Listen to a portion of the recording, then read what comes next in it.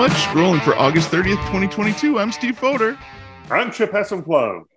And I'm Pam Bedore. Hey, it's the end of the month and Pam Bedore is here. Good morning, Pam.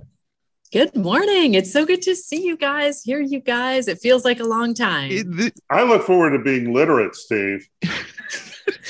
You've been looking forward to this all through August. I'm so glad you're here, Pam, to discuss our book. It's the end of the month and time for some knowledge. Oh, this book. Hey, this book. Oh, I can't do it that way, but no.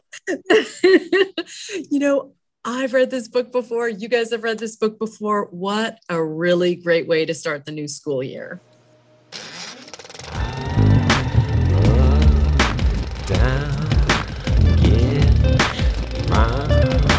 Film at 11.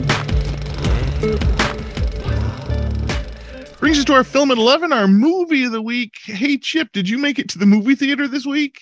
Steve, I was a really busy driver. So, no, I did not go to the movie this week.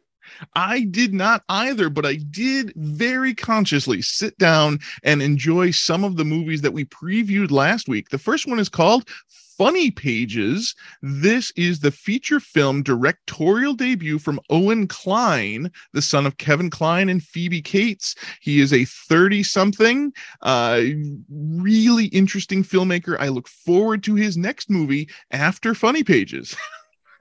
So this is a movie about a teenage cartoonist. Yes, the story is this kid in high school decides he loves cartooning. He's really influenced by the underground comic books that we read about at the convention a few months back. And the story really mirrors what those underground comics meant to the 60s and 70s. One of the questions that this brought up is, what is the setting for this story? He's this kid who's reading stories from the 60s and 70s, written by a kid who is not from that era. And it's never really stated in this movie when this takes place. Is this a modern tale, or is this a period piece about a kid of a different era? And there was nothing there to give it away, the televisions, the phones, anything like that? The closest we have to that is in an office. He is using Open Office 4. Open Office 4 was released in 2012. Therefore, this must occur after 2012, but there's no indication other than that. This is a very underground sort of story about those underground comics and the cartooning of that art. And we get some very dark imagery that is very similar to those dirty pictures that we read about a few months ago. The kid. So was it dirty? Was he doing dirty pictures, or was he doing just underground comics? Dirty pictures. This is definitely sexual imagery. Overly over the top sexual imagery is discussed very often in this, and some of those come to life in the movie. This kid is in peril throughout this film. My wife and I watched this and we just kept turning to each other and going, this kid is in danger. This could turn into a traumatic situation at any point here. Was it part of this story that he quit high school? And the reason he quit high school is because his favorite teacher, his art teacher, was killed in a horrific car accident in the beginning of this film. And we see that trauma on this kid leading him to these decisions that he is going to live with what he wants to do, which is cartooning. Okay. I think Owen Kline has a style. I think that this is going to be a style that will carry him throughout his career. The independent storytelling of this is very similar to what I loved about Clerks in 1994. The film style, there's a very 1990s sheen to the filter that they used for the pictures in this.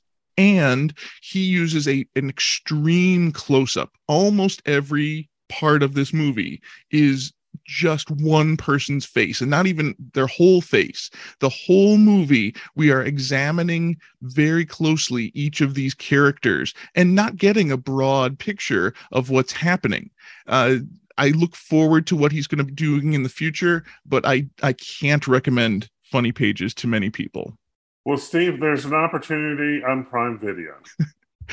Since I was there on Prime Video, my wife and I kept watching movies, and we decided The Samaritan, which is the new Sylvester Stallone superhero movie that came out this week, was our next stop. This is a very standard superhero tale. Sylvester Stallone, at 76 years old, is this recluse who the kid in the neighborhood finds out is the superhero that was lost to the culture 25 years before, and this kid is obsessed with this superhero. Sylvester Stallone can still do it at 76 years of age. How wonderful. Steve, on Hulu, there was another show. Yeah, we watched the entirety of the series A League of Their Own on Hulu over the last few weeks. This is the comedy series that is very similar to the movie A League of Their Own from 1992, but at the same time, it is very different. This is the story of World War II, when all of the men went off to war and the women took their place in the jobs of America. And we see the formation of the All-American Professional Women's Baseball League.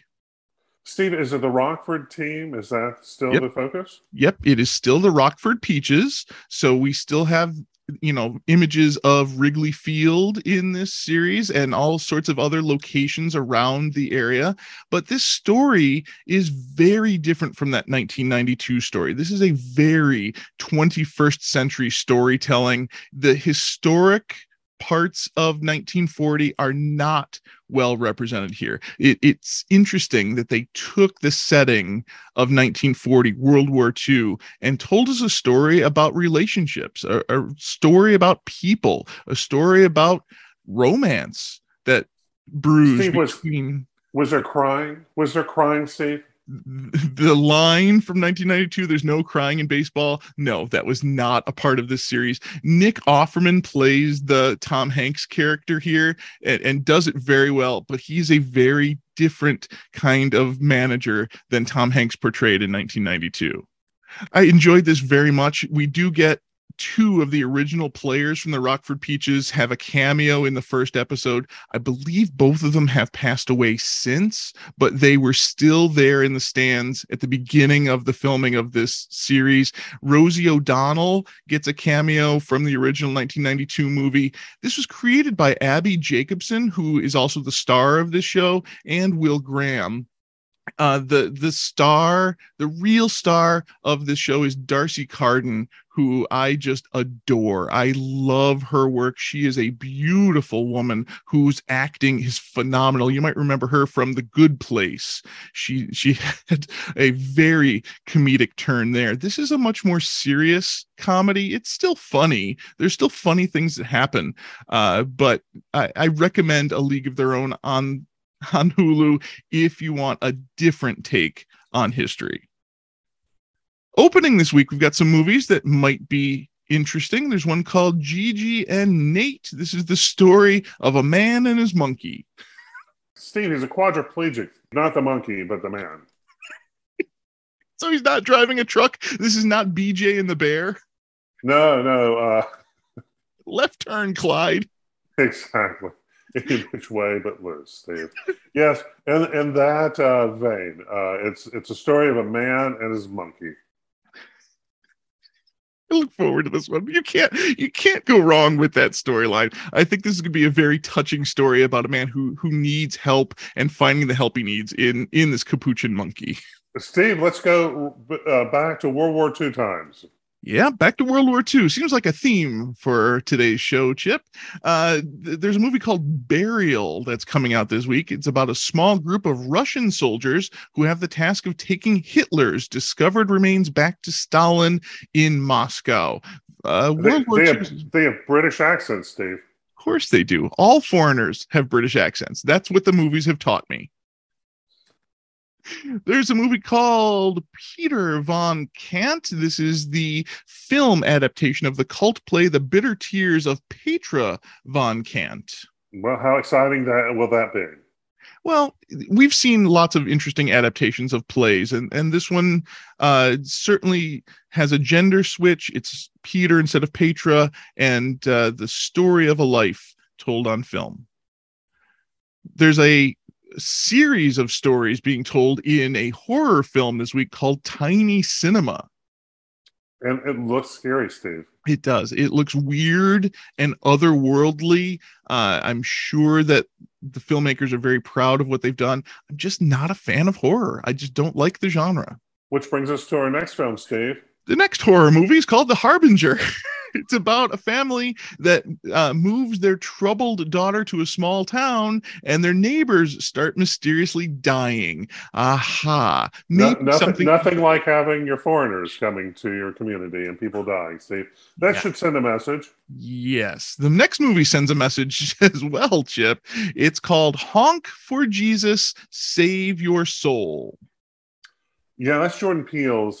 He's the producer of this. And it's a mockumentary, Steve, about a megachurch. I wonder what humor they can find.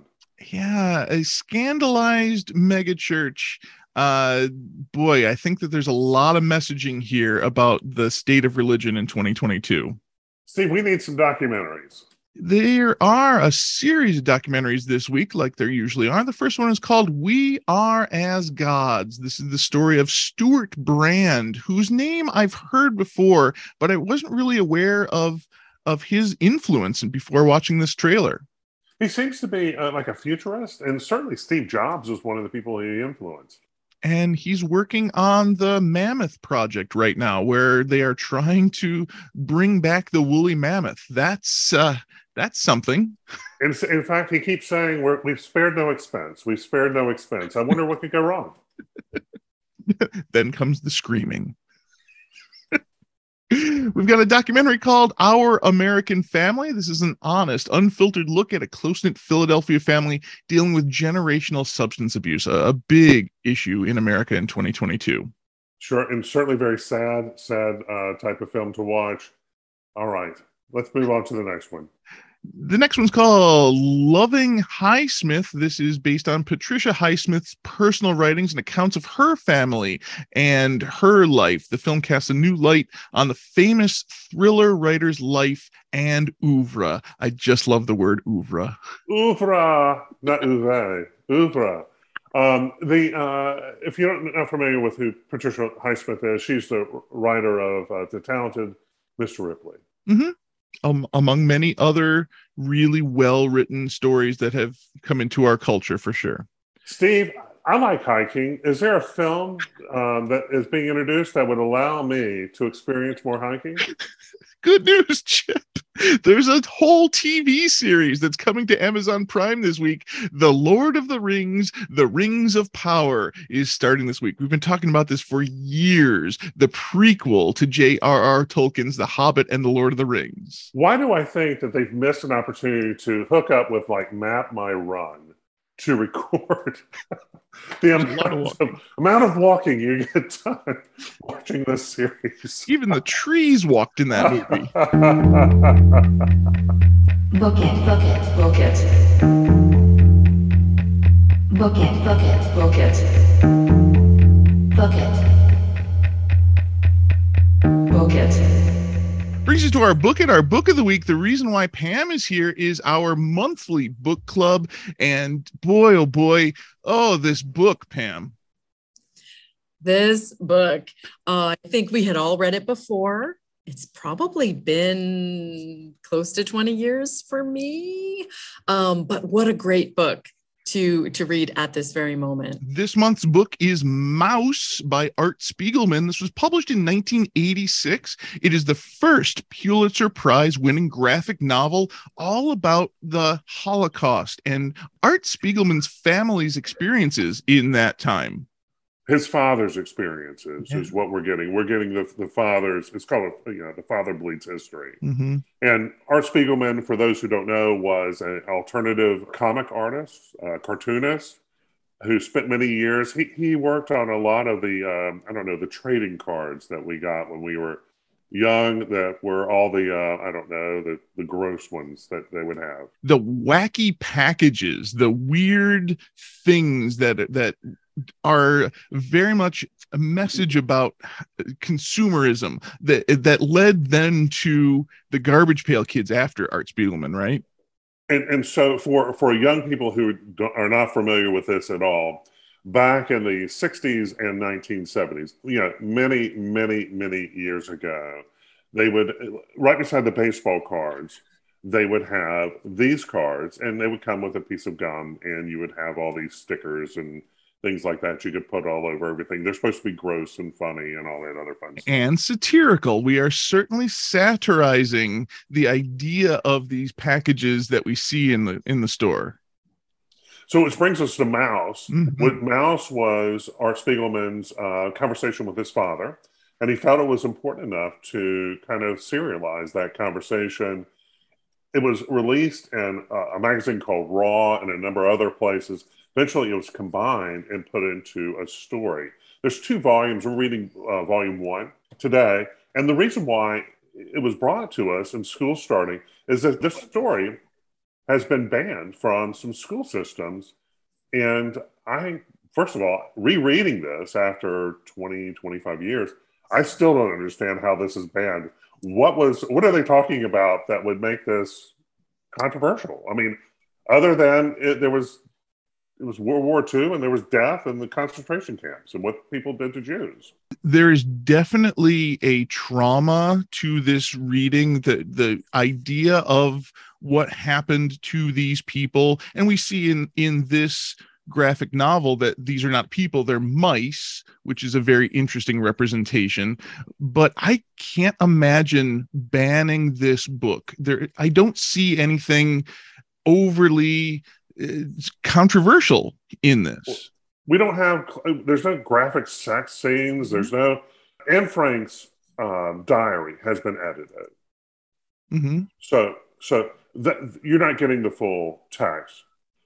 There's nothing that, and I'm reading this, that I would say, oh, this, what are we, introducing to our children? Mm-hmm. This is a story of a son interviewing his father about a horrific time in history. Yeah, it was part of history. Mm-hmm. I mean, how sad that Dad had to experience this, and it certainly has impacted how Dad has lived his life since then, and the people around him. Well, and I'm intrigued by this notion that now that most of us probably don't know someone who actually survived the Holocaust as we're into 2022, and certainly our children will not meet a Holocaust survivor. So this history is feeling a little bit far away from our kids, right? And so I guess to me, it feels like this is the moment we need to be reading this history, not the moment to ban it. But I think that is very much the controversy that has arisen from this one school board voting to take it off of their 8th grade curriculum. I think, I was reading that the novel soared to the top of the Amazon list in response to the controversy about removing it. It's amazing to me to think that some people are willing to put aside the history of the Holocaust, to ignore the history, the lessons that were learned there. It's unbelievable to me that a school board in Tennessee has banned the teaching of this book in January of 2022, that we don't learn from this moment. We don't acknowledge the hurt that happened in this. All right, so let's make sure we're clear. They're banning it. They're not banning. Are they banning it from the library or banning it as one of their core teaching books? As a book to teach in class. Okay, but maybe I'm a little. I was thinking they were banning it from the library. All right, so maybe that's a little different. I do think we are so far away I'm not sure if there's anyone still living that, or maybe very few people living Right. who were part of that moment. And if you know, or if you, our generation has had conversations with people who were part of it. Correct. Exactly. And but our kids will not. Yeah, and it's certainly, it becomes a long, long way. It becomes a long, long way. I mean, what can I say? It's all just a story at the end. That's life. That's history. We are all just stories in the end. And yes, my interaction with my grandfather, who was in a concentration camp, whose wife and son were both killed in a concentration camp, who escaped with his life, married my grandmother, and then escaped Europe as fast as they could. That's something that is a part of who I am. And I understand that on a level that my kids can't. I can tell them that story, but it's just a story. Stories like this, graphic novels like this, where we get some idea of that emotion, that feeling of that history. And I think that's incredibly important. And you're getting a first person account of it.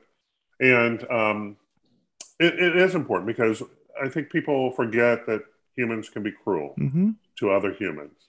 And it's just having that empathy, and once again, recognizing that when you see something that looks really bad happening, turning the other cheek, or I'm sorry, turning the away from it doesn't make it go away.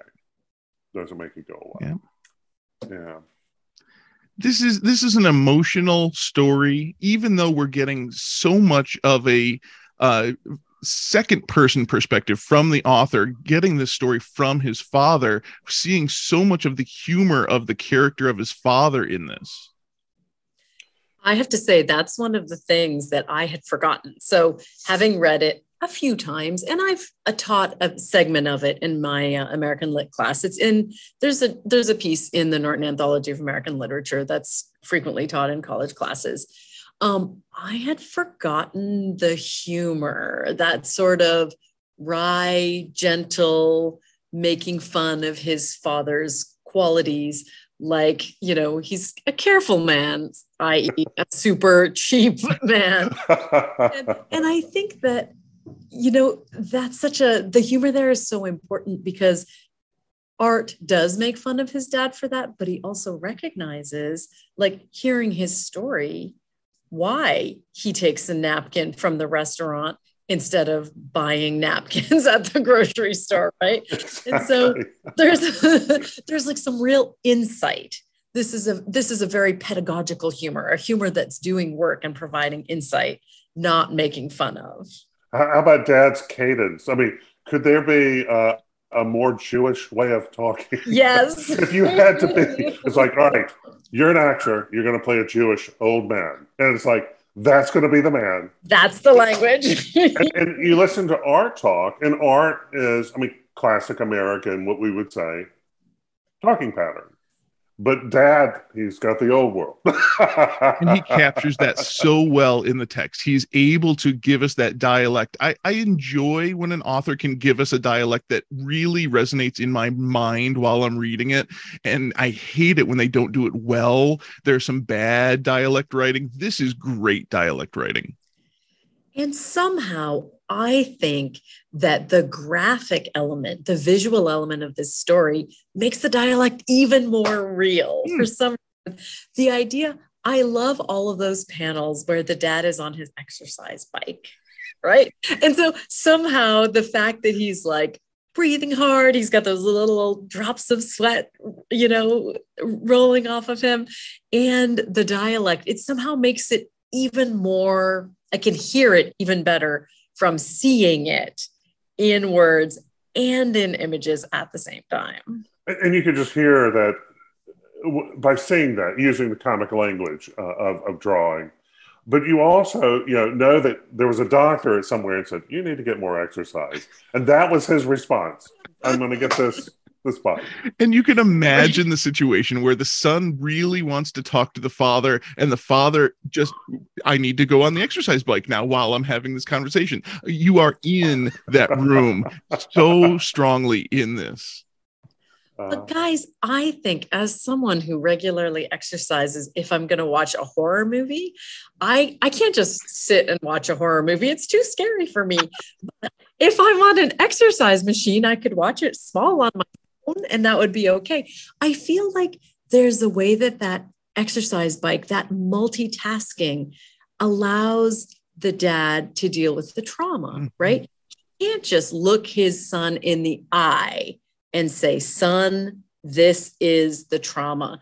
This is how your half brother, like that's the most devastating, was killed by his caretaker, being given up to the Nazis. I mean, he can't look at his son and say that. He has to be doing something else while sort of talking to the side, not looking straight on, because this is the kind of trauma, not just individual trauma, cultural, ethnic trauma that you just can't look at straight. And that's insightful, because you're right. Sitting down and talking about it, like, lay back and tell me about it, really could be reliving it. But having something as mindless as walking or riding a bike or something allows maybe that adrenaline, whatever is going on, to kind of play through, to allow you to get through something that certainly is so traumatic in your mind that you've got to somehow distance yourself to be able to talk about it.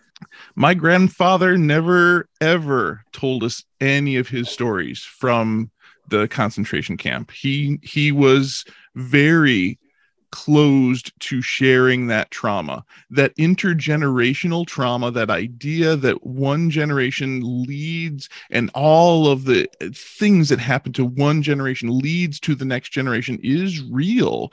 And my grandfather, we celebrated Christmas in his home, and we didn't know until after he passed away that we did the math, and wait a minute, he was not celebrating Christmas, he was celebrating the marriage that ended in the concentration camp. They got married on December 25th, and he threw a huge feast and celebrated with us. And it wasn't about Christmas. Those sorts of things are intergenerational, things that get passed down, even the trauma. And I can understand how it would be easy to break down while telling the story, and a little bit easier to tell the story if you're distracted by something like the exercise bike, which is pretty funny. I was going to say, my grandfather also was in World War II, and he was they went to Dachau. And they had to figure out a way to take a starving people and reintroduce food to them. They couldn't just give them food; they would throw it up. And basically, they ultimately, the person who was in charge of the command marched to town, got the locals, and had them come to see what really had happened. I mean, you can imagine.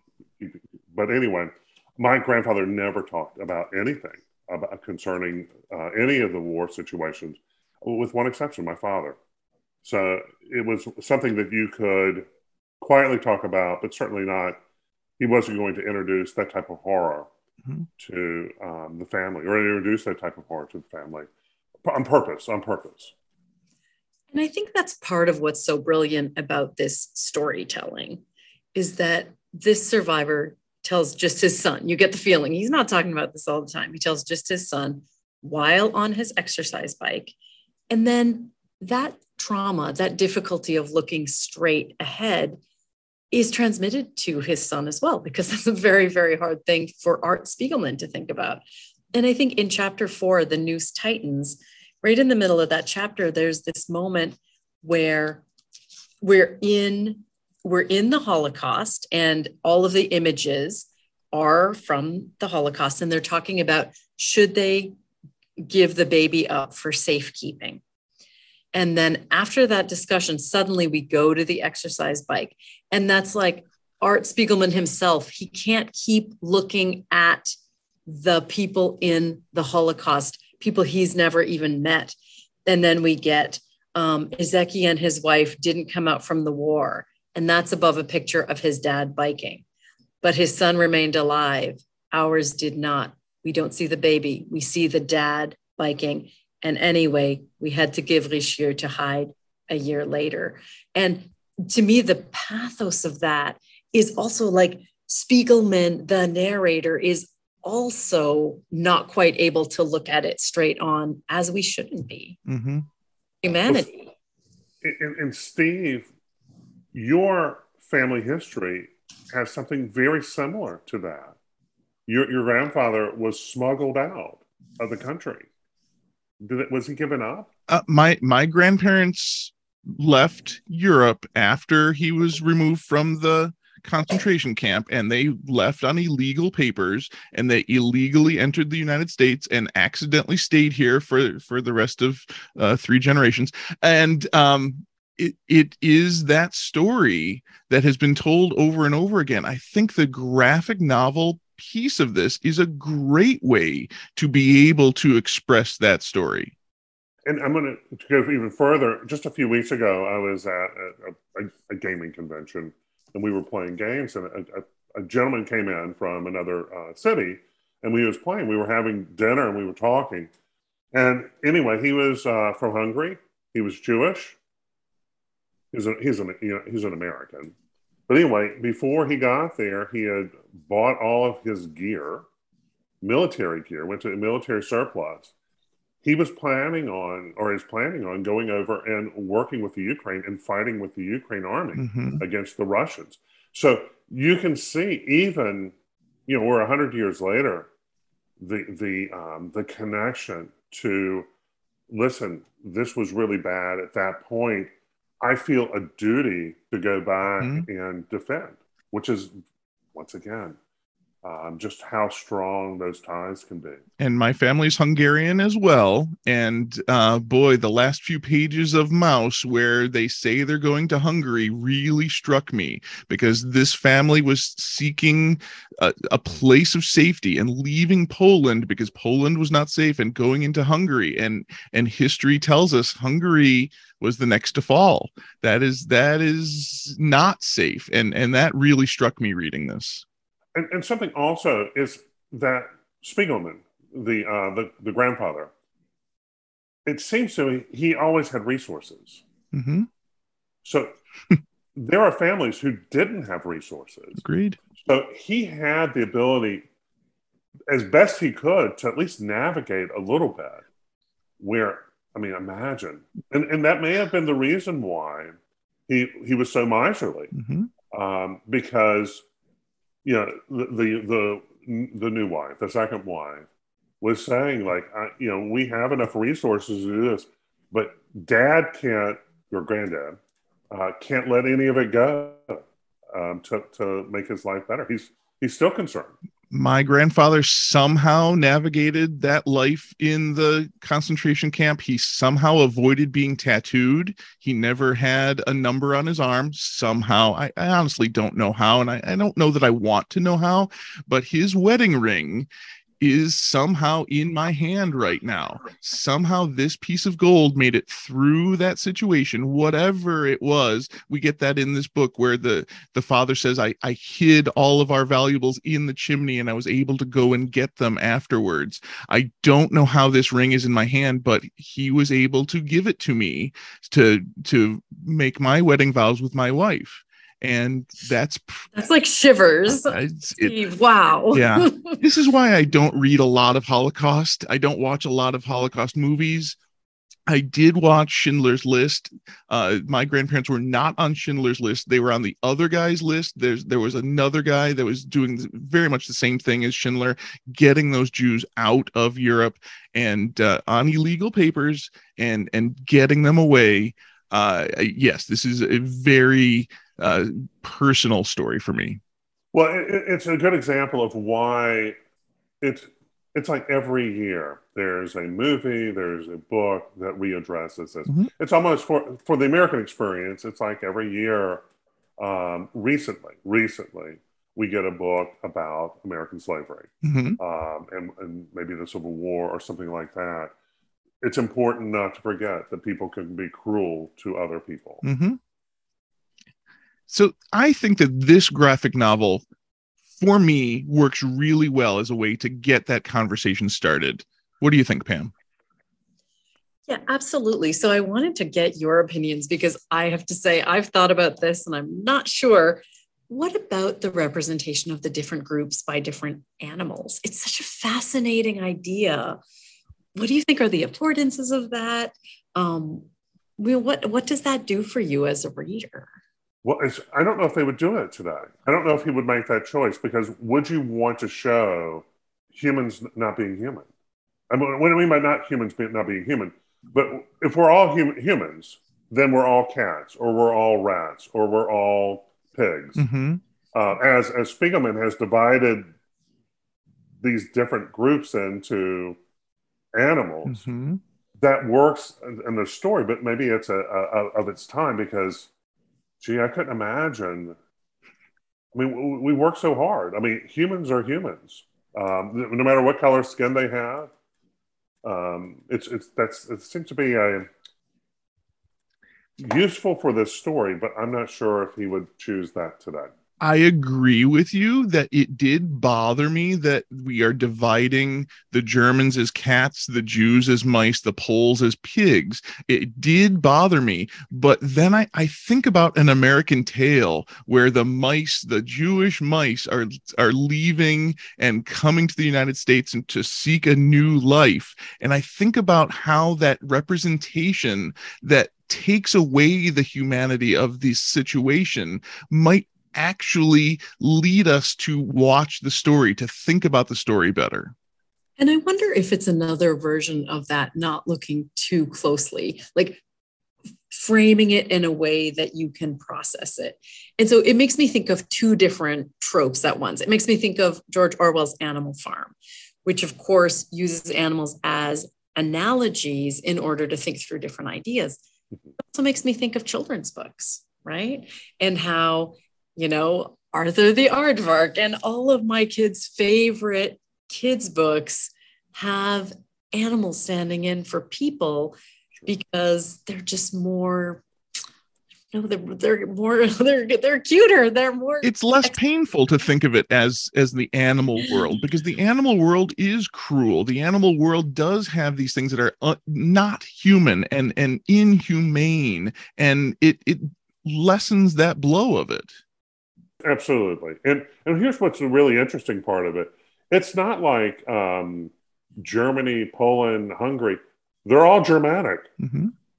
But it would be the equivalent of the people, and today, I mean, using today, the people of Illinois are cows, the people of Connecticut are rabbits, and the people of North Carolina are cardinals. I mean, they're just, okay, we could do that, but certainly. And I think about that division that we've been talking about for a few years now, when we read that Civil War book, and the possibility of dividing our country, the division in Europe, that these people did this and those people did that.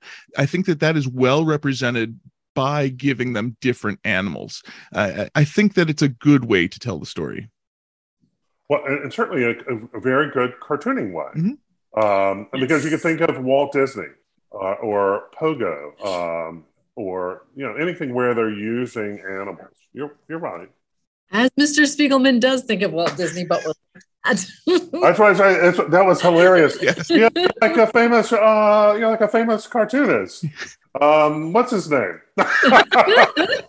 Which is like the most backhanded comment ever. And you can see our Spiegelman, who is certainly can make a living being a cartoonist, but maybe before Mouse wasn't. I mean, it's not like he is like a millionaire off of this. Maybe he is. Those underground comics were certainly not the mainstream, and he was certainly not making money with that at the beginning. Well, he was, the trading cards paid for everything. Mm-hmm. They sold enough of those. But what I'm trying to say is that he may have been successful enough, but he certainly wasn't Walt Disney on that level.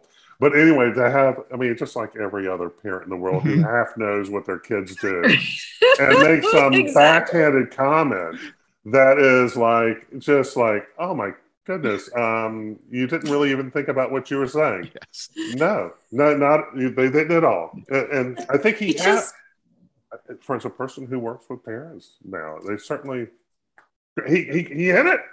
He hit how and it is. it really shows that intergenerational divide, right? Oh, There's this, like, at the same time as Art can only go so far in understanding his father's experience of the Holocaust, his father can only go so far in understanding a profession, his son's profession, that he knows nothing about. I mean, it really is that sort of both sides of that coin of intergenerational division. oh, Necessary. that's hilarious. Sad, but necessary. Like, It is hilarious. we experience it with our kids and with our parents. The three of us, we know. Mhm. That's what middle age is being stuck between your Right? parents and your kids. That's middle age. Well, and eventually, you get to do this to your kids, and they go, "Oh my God! All right, what did Mom say again? What did Dad say again? All right, so we can be there 3 days, but not more." You don't understand me, man. So, guys, I really was curious. What's your favorite section? What are your favorite, like, panel or series of panels in this? Because I had a few, but I'm curious what you folks thought too. I really love the bunker diagrams in this, the drawing of how these Jews were hiding. Back to Anne Frank, you know the story of Anne Frank. They were hiding in the attic, and you go, okay, they were hiding in the attic, but you might not really get an understanding of how much space they had available for these people. In these bunker diagrams, we get these images of people hiding under garbage and a coal bin, and in the back of the shed, the grandparents sitting in a chair in the back of the shed and not having any space to do anything but sit. Those really moved me. Well, how about that part where they go back to the shed and the lady goes, "Oh, you're shivering. Come in for an hour. Mhm. You can come inside for an hour, Yeah. only to go back out." That I mean, was survival. So well, I mean, is that helpful? Is it not helpful? I mean, they're putting their life on the line, but the point is that, gee, I mean, it just shows you sort of the compromised humanity both sides get to go through. Come in for an hour, only to send them back out to sit outside. Oh. To survive. That's what they had to do, and this generation did what they had to do. Certainly plenty of them didn't survive, but the ones who did, I don't want to know what my grandfather had to go through to survive. I'm sure it was traumatic. I know that because he would not share it with anybody. Those pictures really terrified me. Yeah. How about Dad's way he describes some of the people around him, and you learning some of the Jewish terms, like the guy that was working with he was a Jewish guy working with the Nazis, Mm-hmm. and he made all sort of, I mean, certainly a very compromised person, Mm-hmm. and Dad introduces this Jewish word. I can't remember what it is, but then he has to, as the cartoonist. Not only do they introduce the word, they define it, and then Dad uses it. Mm-hmm. And so all of a sudden you're learning a way of communicating, and in something that's very foreign to me. I mean, I wasn't brought up in a culture that used those terms. Mm-hmm. Very cool. And very well done. Art Spiegelman does that so well. That is why this could be used in a classroom to teach that culture. Yeah. How about you, Pam? Well, so I actually really loved that about 2/3 of the way through, his father finds an old comic that he's made, Prisoner on the Hell Planet, A Case History. And it's in a completely different style. And it talks about his mother's death by suicide. And whoa, it was so fascinating to me because, you're in this Holocaust, which feels like a moment from history. And then you're pulled back into something that's so individual, but so prevalent. And death by suicide has so many impacts on survivors, as we all know. And the style is so different. I mean, I'm not as well versed as both of you, and especially you, Chip, on visual narrative, but the style is incredibly powerful. And the juxtaposition between the two styles just really, really moved me. And again, makes us think about trauma, right? Like, this whole book is musings on trauma, cultural and individual. And so I just thought that was so powerful. It brings a couple things to mind. First is things are so hopeless. So look at 9/11, and people are on top of a tower, it's burning, and they're choosing to jump rather than burn alive. Mm-hmm. Basically, two horrific situations. And that's exactly with this person in a suicide situation. They made a decision. Absolutely horrible. The hopelessness, for sure. Sure. The fact that this is just 4 pages in the midst of this story is stunning to me. It tells a complete story in those 4 pages. The page that kind of got me was 125. Certainly wasn't they're leaving, they're going off of a set of roads, and the roads are a swastika. Mm-hmm. Yes. And certainly, I mean, there's nothing, I mean, it's pretty heavy-handed right there. Yeah. But it just shows you that, I mean, there is no escape. That's pretty perfect. What I really liked, I also marked that panel, Chip, is that you have we didn't know where to go with the swastika landscape. And then there's 2 panels next to it. The top panel says it was nowhere we had to hide. And then we're in the present day. And so that juxtaposition, and we're at the bank. Can I help you, Mr. Spiegelman? Yes, I have here my son, Artie. I want to sign him a key so he can also to my safety box. And so we have. Don't you love that dialect? I love that. It's just so good. I love it. It's so good. But we have that juxtaposition of, why is the dad who he is today? It's because he stood in that barren landscape, standing on a representation of a swastika, not knowing where to go. Mm-hmm. I just think it's so powerful. Mm-hmm. I agree. There's a lot of moments in this story that have that type of power. And you look at them and you just go, wow, this is kind of interesting. And this is certainly, I mean, this is made for all ages. I mean, I'm not sure if this is for a 3-year-old, but what I mean by that is this is a story that a 10-year-old could read, or a 50-year-old, or an 80-year-old. Yeah. It certainly is the type of cartooning Mm-hmm. that tells a story. I wonder, I'm going to mention something to you. Would color have made a difference then versus it being a black and white story? It's a great question. I can't even imagine adding color to this. There is no graphic violence in this, with the exception of the killing of the young children. And if that was in color, I would have stopped reading. The black and white of the just violence helps me to get through it. Yeah, I think it is. I think it needs to stay in black and white. This isn't one to be colorized, I don't think, for all those reasons. And because that provides a little bit of distance, Mm-hmm. and we need the distance to be able to process both the emotional and the rhetorical elements of this piece. Now, you guys are going to be stunned, but I really liked the ending. What? I'm wanting to pause on the ending. I know it seems shocking, but actually I liked the ending because I don't know what to make of it. I just found it so interesting that he ends with this really deep emotional response to the fact that his father has actually destroyed his mother's papers, because Art says he desperately needs his mother's notebooks, his mother's papers, in order to understand himself, his story, his people's story, but also his own story.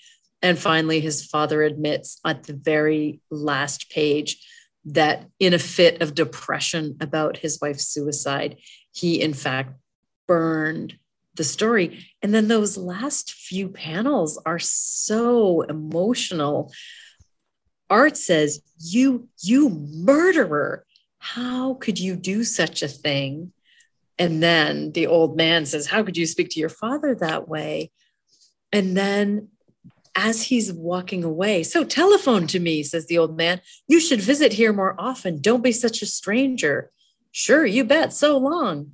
And then as he's walking away, the little mouse with a vest and a briefcase, he just thinks, murderer. Now, this entire novel, we've been faced with the Nazi murderer. And then to use the term for his father's super depressed decision to burn the papers. But guys, I mean, you know how much I love stories. We all love stories. Like, papers are alive. Like, I believe in the term murderer for destroying papers, even though it just seems like such a devastating assessment of something that's so understandable. So it's wow. There's a lot going on. Think of the grandfather, the father. Basically, he loves his first wife. Mm-hmm. At the same time, it haunts him. Yeah. Yeah. And so he's going to have these ebbs and flows. And in one of those moments, he destroyed her memory. Mm-hmm. Because it's so painful. The discovery of my grandfather's letters home from the concentration camp was quite a moment in our family. When we got those documents and had them translated into a language that we could understand, and saw and felt what that message really said and what it really meant. One of the things that my grandfather wrote was, be calm, don't panic. And, you know, as a person who is a big follower of the Hitchhiker's Guide to the Galaxy, every time I think don't panic, I think of my grandfather's words that he wrote in those letters. He was not able to express real things in those letters. They were very surface level. He was not, really able to communicate, but he could communicate some things, and stay calm was a theme. I just remembered what my second thought was, and it comes into play here. It was the guy who wrote the book, and it was like a philosophy book, but he was a survivor of the concentration camp, and he said he knew the people that would die because they gave up hope. And and he always made sure that he kept sort of this positive feeling, even though everything around him, even though I think his shoes became too small because they got wet and they shrank and he couldn't get them back on. He was crying. Or maybe that was one of the stories. But the point is that they would be in a bunk at night or wherever they were sleeping, and someone would be crying, and he knew that the next day they were gone. Yeah. Because once they gave up living, that's where it would go. So on some level, Dad pushed to survive as much as he could, lost his wife. I mean, they were divided and lost, and then came and kind of rebuilt his life. But certainly, I mean, think about how much distance he has between him and his second wife. Mm-hmm.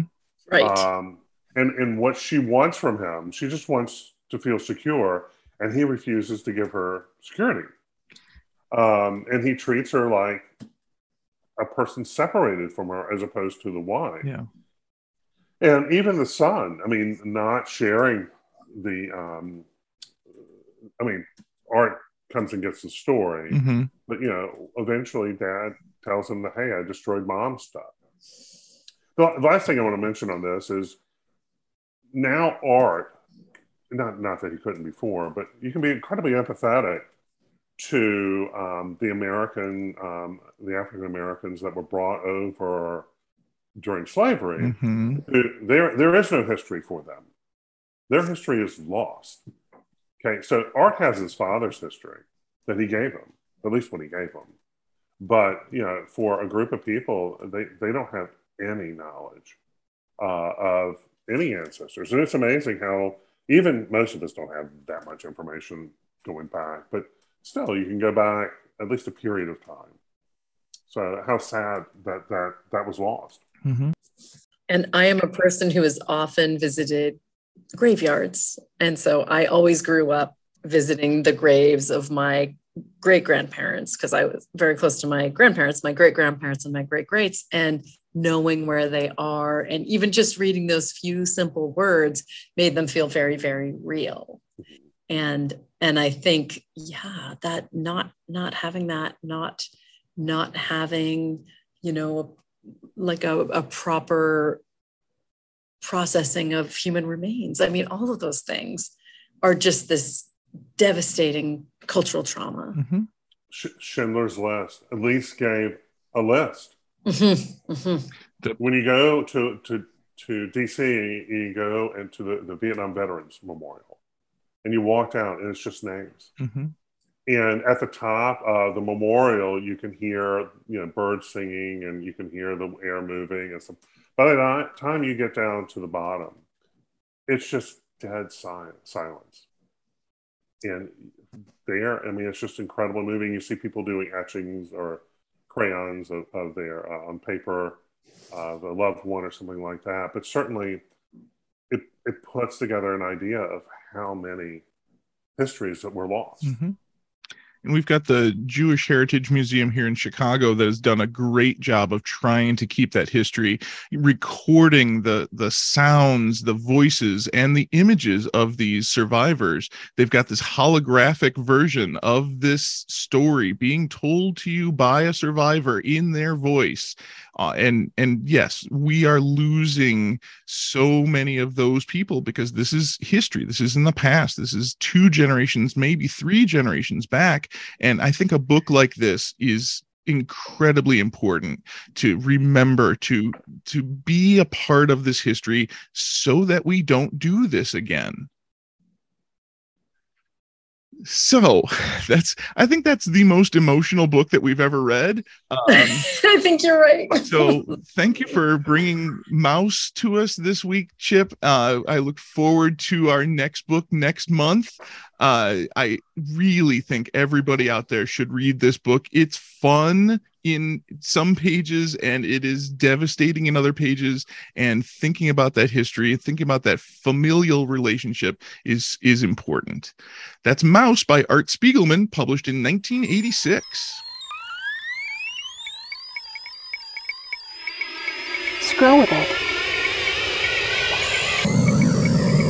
Brings us to our scroll with it. There's plenty of stuff happening in the world. Let's talk about almost none of it. Let's talk about email privacy first, Chip. Yes, this is DuckDuckGo seems to have brought out a new, I guess, email privacy service that I have a feeling is going to be a little challenging for many people who maybe could benefit from it. DuckDuckGo had revolutionized the search engine first. They're trying to strip away Google's power to sell you things through targeted advertising.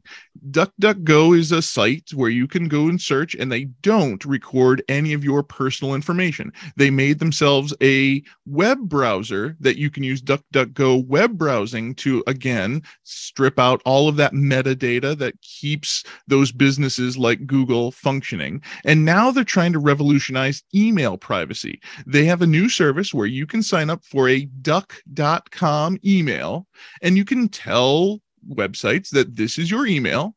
And what DuckDuckGo will do is take that information, strip out any of that metadata, and send you the rest of the email message to your regular inbox, whether it be Gmail or Yahoo or whatever. This is an interesting concept. It is. And once again, I mean, these things sound kind of important, but like I said, it's going to be interesting to see what the execution of it and whether middle America can find out to do it. I agree. And that's why I bring it up in the scroll with it here, is because I think a lot of people don't understand privacy and honestly don't care about it. Google is giving us what we want for free, and thinking about what that costs us might be something to talk about. So the survey asking my favorite color and where I went to high school. And your mother's maiden name and the last four digits of your social security number. I should probably not put that in. No, maybe I shouldn't fill that up. There's so many opportunities for you to share your information. Go for it. What could happen? Hey, what could go wrong, Steve? Go wrong. Steve, guess what? Warner Brothers isn't the only big company making news this week. Let's go with Disney. What's Disney bringing us? It's D23 time, Chip. D23 is the official Disney fan club, and they are bringing us D23 Expo this weekend, September 9th, 10th, and 11th. The idea of knowing what's going to happen with all of the future of Disney products from the source is something. The in-person event in Anaheim, California is sold out, but you can still stream all the panels and be a part of the fun. Go to d23.com and find out all about your favorite huge company. Or not. I mean, you could probably find better things to do. Like Svengoolie. That's what you can do instead of Disney. That's a much better, much smaller sort of entertainment. We talked to Bill Morrison at Fan Expo, and he had a great announcement to make about Svengoolie. Yeah, he was working on a painting. Mm-hmm. And he goes, I don't know how they're going to use it yet. But, this is something that's coming up for, one, the movie that's being made about the life of Svengoolie. And two, a celebration of how many years, Steve? Do we know? 43 years Svengoolie has been on the air here in Chicago, and we are celebrating Rich Koz and his entertainment that he's brought us for pretty much my entire lifetime. Svengoolie Day in Berwyn was great, and the documentary that's being made is going to feature some familiar faces to Too Much Scrolling. This piece of art that Bill Morrison created is now available as a t-shirt. You can go to the Svengoolie store and get a t-shirt with his wonderful art on it. So I just want to let you know, Steve, that in Spain, the 43rd anniversary, it's an opal. Just wanted to throw that out there. All right. And in Germany, it's lead. And just so you know. How romantic, those Germans. Yes, right. Here. Have an opal in lead. And in France, Steve, it's flannel. It's flannel. That's much more romantic than lead.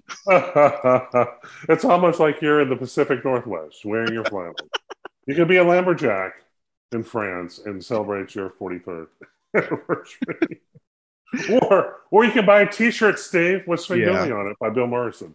Yep, this is the third in a series of 5 designs that have been released, the Svengoolie Artist Collection of 2022. The link is in our show notes. I will probably throw some money at Svengoolie, some more money at Svengoolie to get this t-shirt. It's really a beautiful piece of art. I don't know, Chip. I think we have enough information to survive another week. What do you think? Only if we can come back next week, Steve. Yeah, we want to thank Pam Bedore for joining us for our monthly book club. Mouse was our book, and we look forward to our next book next month. We would love to hear from you. Give us a call or a text. Our phone number is 805-4104-TMS. Our website is toomuchscrolling.com. Our email is toomuchscrolling@gmail.com. We're on Twitter and Instagram and Facebook. We're on Spotify and Apple Podcasts and YouTube. And you can always ask your smart speaker to play the latest episode of Too Much Scrolling. I want to thank you again for listening to Too Much Scrolling. I'm Steve Fodor. I'm Chip Hassenblock. We'll see you in the future.